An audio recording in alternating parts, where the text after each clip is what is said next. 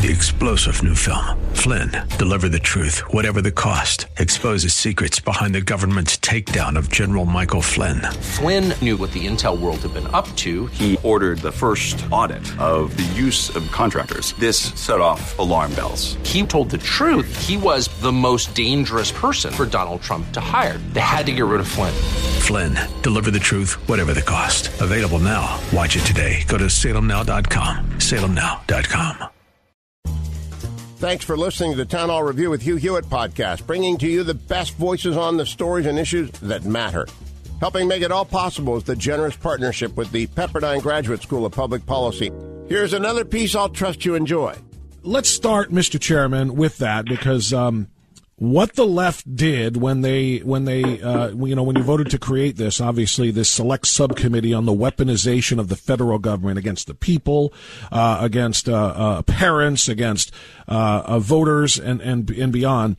They said they called this a ploy, and that was what you were responding to there. Yeah. Some are calling this revenge. This is revenge for Donald Trump, for everything that has been done to Donald Trump. And you want to target the Department of Justice with this select subcommittee on weaponization because that Department of Justice is about to indict Donald Trump, and they're going to hold him accountable, and so you're going to try to cut the legs out from underneath them.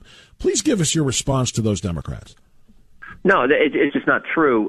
This is driven by, I'll give you three quick examples. The Department of Justice targeted parents, treated them as terrorists for simply going to school board meetings and speaking up for their sons or daughters. The FBI paid Twitter $3 million to censor conservative. I mean, they were paying a private tech firm to limit what the American people could see. And then, of course, the Department of Homeland Security tried to set up, was going to set up, but for people like you and others around the country saying this is crazy, they were trying to set up a disinformation governance board because, the left thinks that some government agency should decide what's allowed to be said and what's not allowed to be said.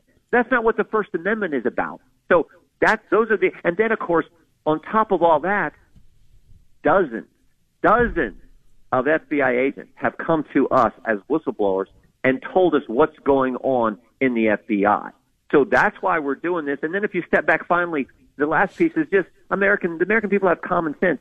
So if you got common sense, you step back and look and you ask yourself, is there a double standard? Did they treat Hillary Clinton's classified document issue different than they treated President Trump's? Are they treating Joe Biden's classified document issue that we just learned of 2 days ago? Are they treating it different than President Trump's? So when you step back and look at the double standard, that's what we want to get to the bottom of, get all the facts on the table so we can stop it from happening in the future.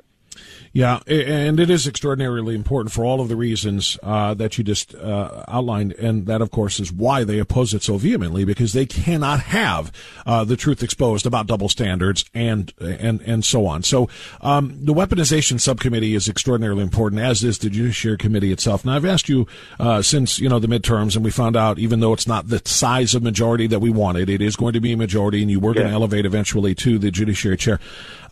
I asked you what you can get done, and I want to ask you again with a little bit of a challenge here, and it's not from me, but I had a guest on last week who admires you, and we were talking about the direction, with the Republican-controlled Congress, and he said Jim Jordan thinks he's going to be able to go in there with investigative power, subpoena power, and oversight power, and all of this stuff, and roll up his sleeves and get all of these people held accountable. And at the end of the day, he's not going to be able to do anything. That the deck is so stacked against you, even though you have the majority in this Congress, that the deck is so stacked against you, you're not going to be able to hold the people accountable that need to be enough to make changes in the way these things are done. So I told him, I said, you know what? I hope you're wrong, I said to my guest, but I'll ask him about it. What is your level of optimism that, your goals, which are admirable and ambitious, are achievable, Congressman? Well, to the extent that anyone may have done something that's criminal, violate some statute or something, then that obviously has to be done by the Justice Department itself. So that we can't prosecute anyone. We're not saying we're going to or we need to. All we're saying is we want to get the facts. But yeah, we do anticipate that there'll be pushback from the administration. It'll be tough to get the information we want. But I think the one thing we look at that I think can be really helpful is the fact that we've had dozens of whistleblowers come forward. So we're going to start with those individuals, get their full story, hopefully get many of those individuals willing to be deposed, give it to us under oath. That'll help us get more information when we can then go talk to other folks, ask for other documents, and so that's how you do these investigations, and that's how we plan to operate. So yeah, we know it's not going to be easy, but I always point out, and you know this, Bob. Tell me something worthwhile in life that's ever easy. That's just the way the good Lord made it. So we will do our due diligence. We will work as hard as we can, but we know there's going to be all kinds of pushback. And then in the end, I do anticipate what we learn. We will make recommendations for changes to the law, changes to how things operate at the Justice Department and the FBI. I do anticipate that. That's after all, that's our job. We're legislators, so I anticipate getting to that point too. But we got to go through the first before we can decide and determine what needs to be changed. Last question, Congressman and Mr. Chairman, on the weaponization subcommittee and some of the things you just talked about. You know, we have seen evidence of the FBI colluding with big tech. We've seen evidence of the White House colluding with big tech, telling them what they want up and what they don't want up. The latest Twitter files drop, and Alex Berenson reported on this yesterday in a massive Twitter thread and a Substack article, is that Big Pharma, Pfizer, the company, of course, that the federal government is paying billions upon billions of dollars to provide these shots for Americans, that they demanded and mandated, quite frankly.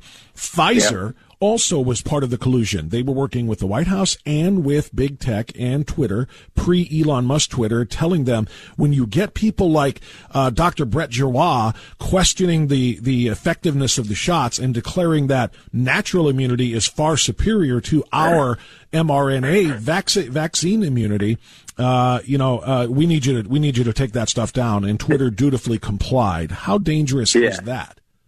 Very. Big tech, big government, big pharma colluding to keep information from the American people. That's not what you want either. So this is scary. And think of the specific example. You had Dr. Gottlieb, who used to work in the government, then leaving and working for big pharma, working for Pfizer, contacting Twitter and saying, hey, what the former number 2 at HHS, Dr. Giroir, was saying about natural immunity, we need to suppress that. That's scary stuff. Like, what are you talking about? Dr. Giroir, we've had him testify numerous times. Skilled, an amazing individual. And he's saying what, frankly, I think all of us know. Their natural immunity is once you have it, that's a good thing. But you have the guy from Pfizer saying, we want to suppress that, downplay that. Is there some financial interest there? Sure, it appears to be so. Is that the motivation for his making that statement? Is that his motivation? Sure, looks like it could be. So that is a problem. Again, the American people are smart. They see how this how this has played out the last 2 years, and that's why that's one of the many reasons why this committee has been formed, and why we are going to vigorously, aggressively, in a way that's consistent with the Constitution, do our work. You know, it's just so important to point this out. First of all, Twitter, when they passed that request from Gottlieb around, they didn't refer to him as what he is now, which is a Pfizer director who has a serious financial stake in this. They referred to him as former FDA head, Dr. Scott Gottlieb. So they tried to establish his creds, his credentials in that way. And just to underscore this, the official start date of COVID, as we understand it, was around March of 2020. This all happened in August of 2021. Millions upon millions upon millions of Americans had already been infected and would thus already have the natural immunity that Dr. Giroir wanted everybody to know was far superior by, quote, a lot to any one of these mRNA vaccines, which by that time we knew did not prevent infection anyway. But so millions, and what does that mean? That means that millions and millions of people weren't going to get first shots, second shots, third shots, fourth boosters, and so forth from Pfizer. So it was going to cost them billions for Giroir to be able to tell people that, and that's why they silenced it. And that's. And you got to look at. No, well said. And the broader context is this is including all the other things they said that were not accurate. I mean, they said EcoHealth. Well, it wasn't our tax dollars that went to the lab in China. Yes, it was. It was a gain of function research. Yes, it sure looks like it was. The lab it didn't come from the lab. Well, it sure looks like that happened as well. The lab wasn't up to code over there. I mean, EcoHealth didn't comply with their grant requirements. They knew all these facts and never told us any of that, but just kept pushing their narrative, and including all the way to what we just described here with Dr. Gottlieb, pushing the narrative that you still need to get the shots even if you've already had COVID and developed natural immunity. Representative Jim Jordan is our guest. He's now the chairman of the House Judiciary Committee. Last time we spoke last week, the fight was still going on. Now that it's over, Congressman Jordan, what kind of speaker will Mr. McCarthy be while wearing what Matt Gaetz described as I forgot the adjective he used to describe the straitjacket, something about an incredibly structured or constructed straitjacket. But with all of the concessions he made, what kind of speaker can and will he be? Well, I think, first of all, I think he'll be a good speaker. Even the rules concessions and those, remember, those were designed. I mean, I said this Sunday, the rules package is designed to help us stop that crazy $1.7 trillion monstrosity of a piece of legislation that passed, 17, 18 days ago. That's what the rules package is designed to do. I think Leader McCarthy has done. When I think about Republican leaders that I've been worked with here in Congress, no one has reached out to the conservatives and empowered more conservatives in the conference, and frankly worked with the entire conference, all the Republicans, like you're supposed to in the legislative body. No one has done it better than Speaker McCarthy. So I do think we can get the things done we need to, even in the environment we're in, where the Senate is controlled by the Democrats, and Joe Biden's going to be, I think, I guess if I say it nice, reluctant to go along with the changes that we want to make that we think are good for the country. But I do think Leader McCarthy is going to be a good speaker and be able to continue to bring our team together to focus on what we told the country we were going to do.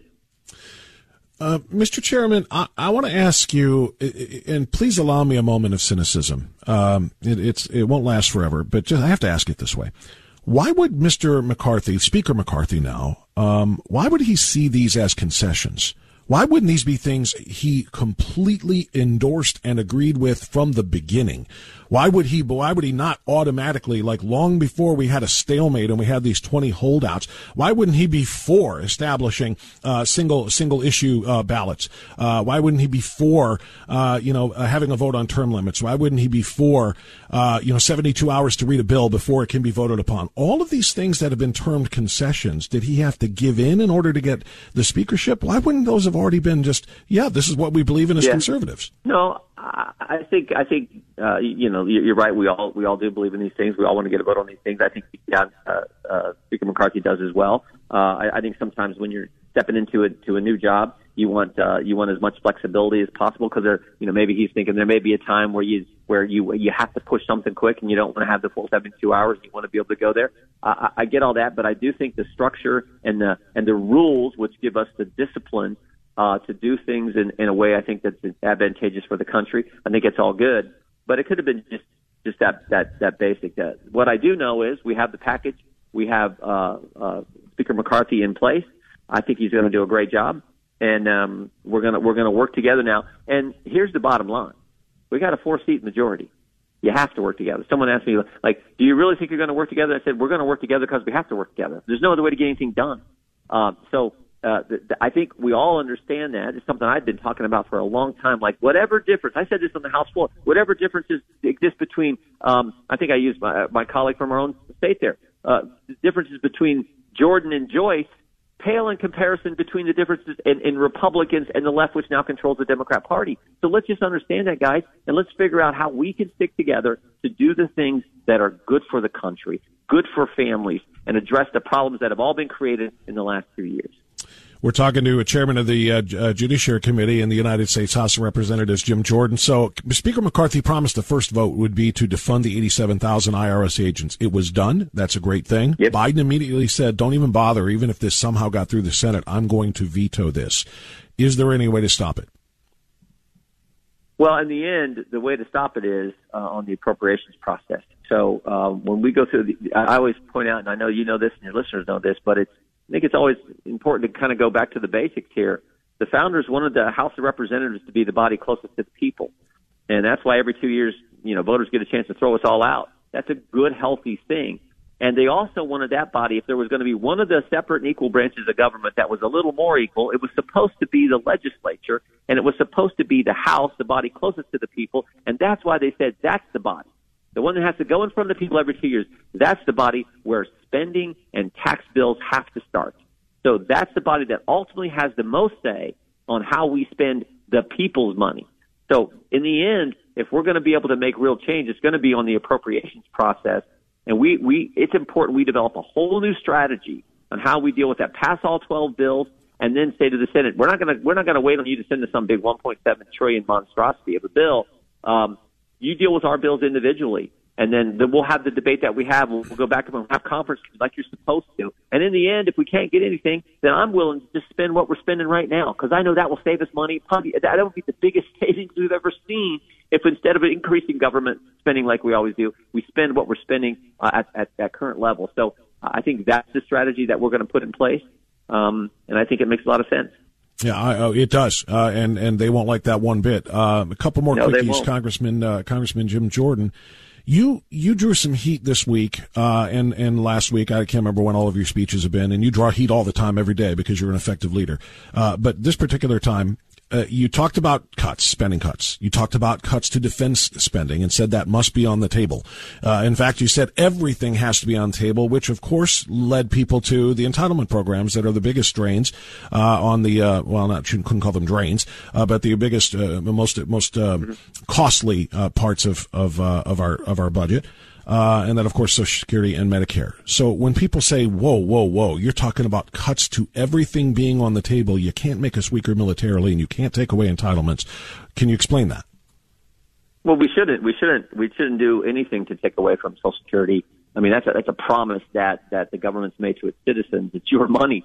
It's not the government's money, for goodness sake. It's one thing that people around this place should remember. It's the people's money. And so you don't want to, no way do you want to cut anything in Social Security. But when it comes to all the other discretionary spending we have, for goodness sake, Bob, we got a $30-some trillion debt. The interest payment this year to service that debt is going to be like $500-600 billion. So when you're spending as much on interest payment as almost as much as we spend on national defense, like something, we got to look at everything. And what I've said is maybe if we got our general officer ratio of general officers to enlisted back where it needs to be, so you don't have so many generals and compared to the number of infantry and enlisted folks, and maybe if we got rid of all the woke stuff, we'd have enough money to make sure we could give our troops a pay raise, we could have the weapon systems we need. And all I'm saying is you got to look at all of that when you got a situation like we now have, because if you don't, and you have to start borrowing more and more, and then you get in this downward spiral where the interest payments just keep increasing, you can't get out of it. And that's when really bad things happen economically and to people's savings and everything else. So let's start turning this around in the right direction and showing that we're making some progress. That'll help our economy in a big way. Well, $500 to $600 billion in interest payments to service that debt just this year. Now you know why they want 87,000 more IRS agents to squeeze every single cent of all of that out of the American people, and not just America's wealthiest. We know that it doesn't take 87,000 people to talk to 200 billionaires. Last one for you, Congressman. How important is this new select committee on China, and why do you think, and I know it overwhelmingly passed on a bipartisan basis, but still 65 Democrats said no, leave China alone. How on earth can anybody justify such a thing? I mean, this is clearly our most grave threat militarily, economically, geopolitically. There's no question about it. What do you expect that this select committee can get done? Well, I think first of all, educating the country on just how serious it is. I think that'll be part of it. I think the country has figured out that we had a president in President Trump who stood up to China. We have a president now who doesn't seem to. I think there's weakness projected from this administration. But we know China doesn't adhere to international trade norms. We know they're trying to spy on us. This whole TikTok issue is I think, big. We know they steal intellectual property from our companies, our business owners, our entrepreneurs. So there are all kinds of bad things they do. And remember, it wasn't that long ago, 15, 20 years ago, 30 years ago, when we were saying, bring China into the mainstream, let them participate in all the big economic forums and everything else, and they will move our direction when it comes to freedom and democracy, and that hasn't happened. They've grown, they've become an economic power, but they're just as communist, just as anti-freedom as they were 30 years ago. So I think it's a change in the mindset. It started with President Trump, but you're seeing it with House Republicans as well, and that's why there's a committee focused on making sure the whole country understands just how serious this problem is and then what we can do to combat it. Thanks for listening to the Town Hall Review. Our program is coming today in partnership with the Pepperdine Graduate School of Public Policy. It's America's most unique graduate leadership programs offered on Pepperdine's breathtaking campus in Malibu, California. Learn more at publicpolicy.pepperdine.edu. If you're enjoying the podcast, please tell a friend to go to Town Hall Review and sign up as well today. 3-star General Michael J. Flynn, head of the Pentagon Intelligence Agency, knew all the government's dirty secrets. He was one of the most respected generals in the military. Flynn knew what the intel world had been up to. He understood its funding. He ordered the first audit of the use of contractors. This set off alarm bells. The explosive new documentary, Flynn, Deliver the Truth, Whatever the Cost, uncovers the facts behind this scandal. Flynn told the truth. He was the most dangerous person for Donald Trump to hire. I find out the worst enemy that I'm going to face in my life is right here in America. They took my assessment and they wanted me to change it. And I was like, I'm not changing it. They had to get rid of Flynn. With in-depth interviews, archival footage, and never-before-seen personal records of the man behind the headlines. I just felt like I was drowning. Flynn, Deliver the Truth, Whatever the Cost. Available now. Watch it today. Go to salemnow.com. salemnow.com.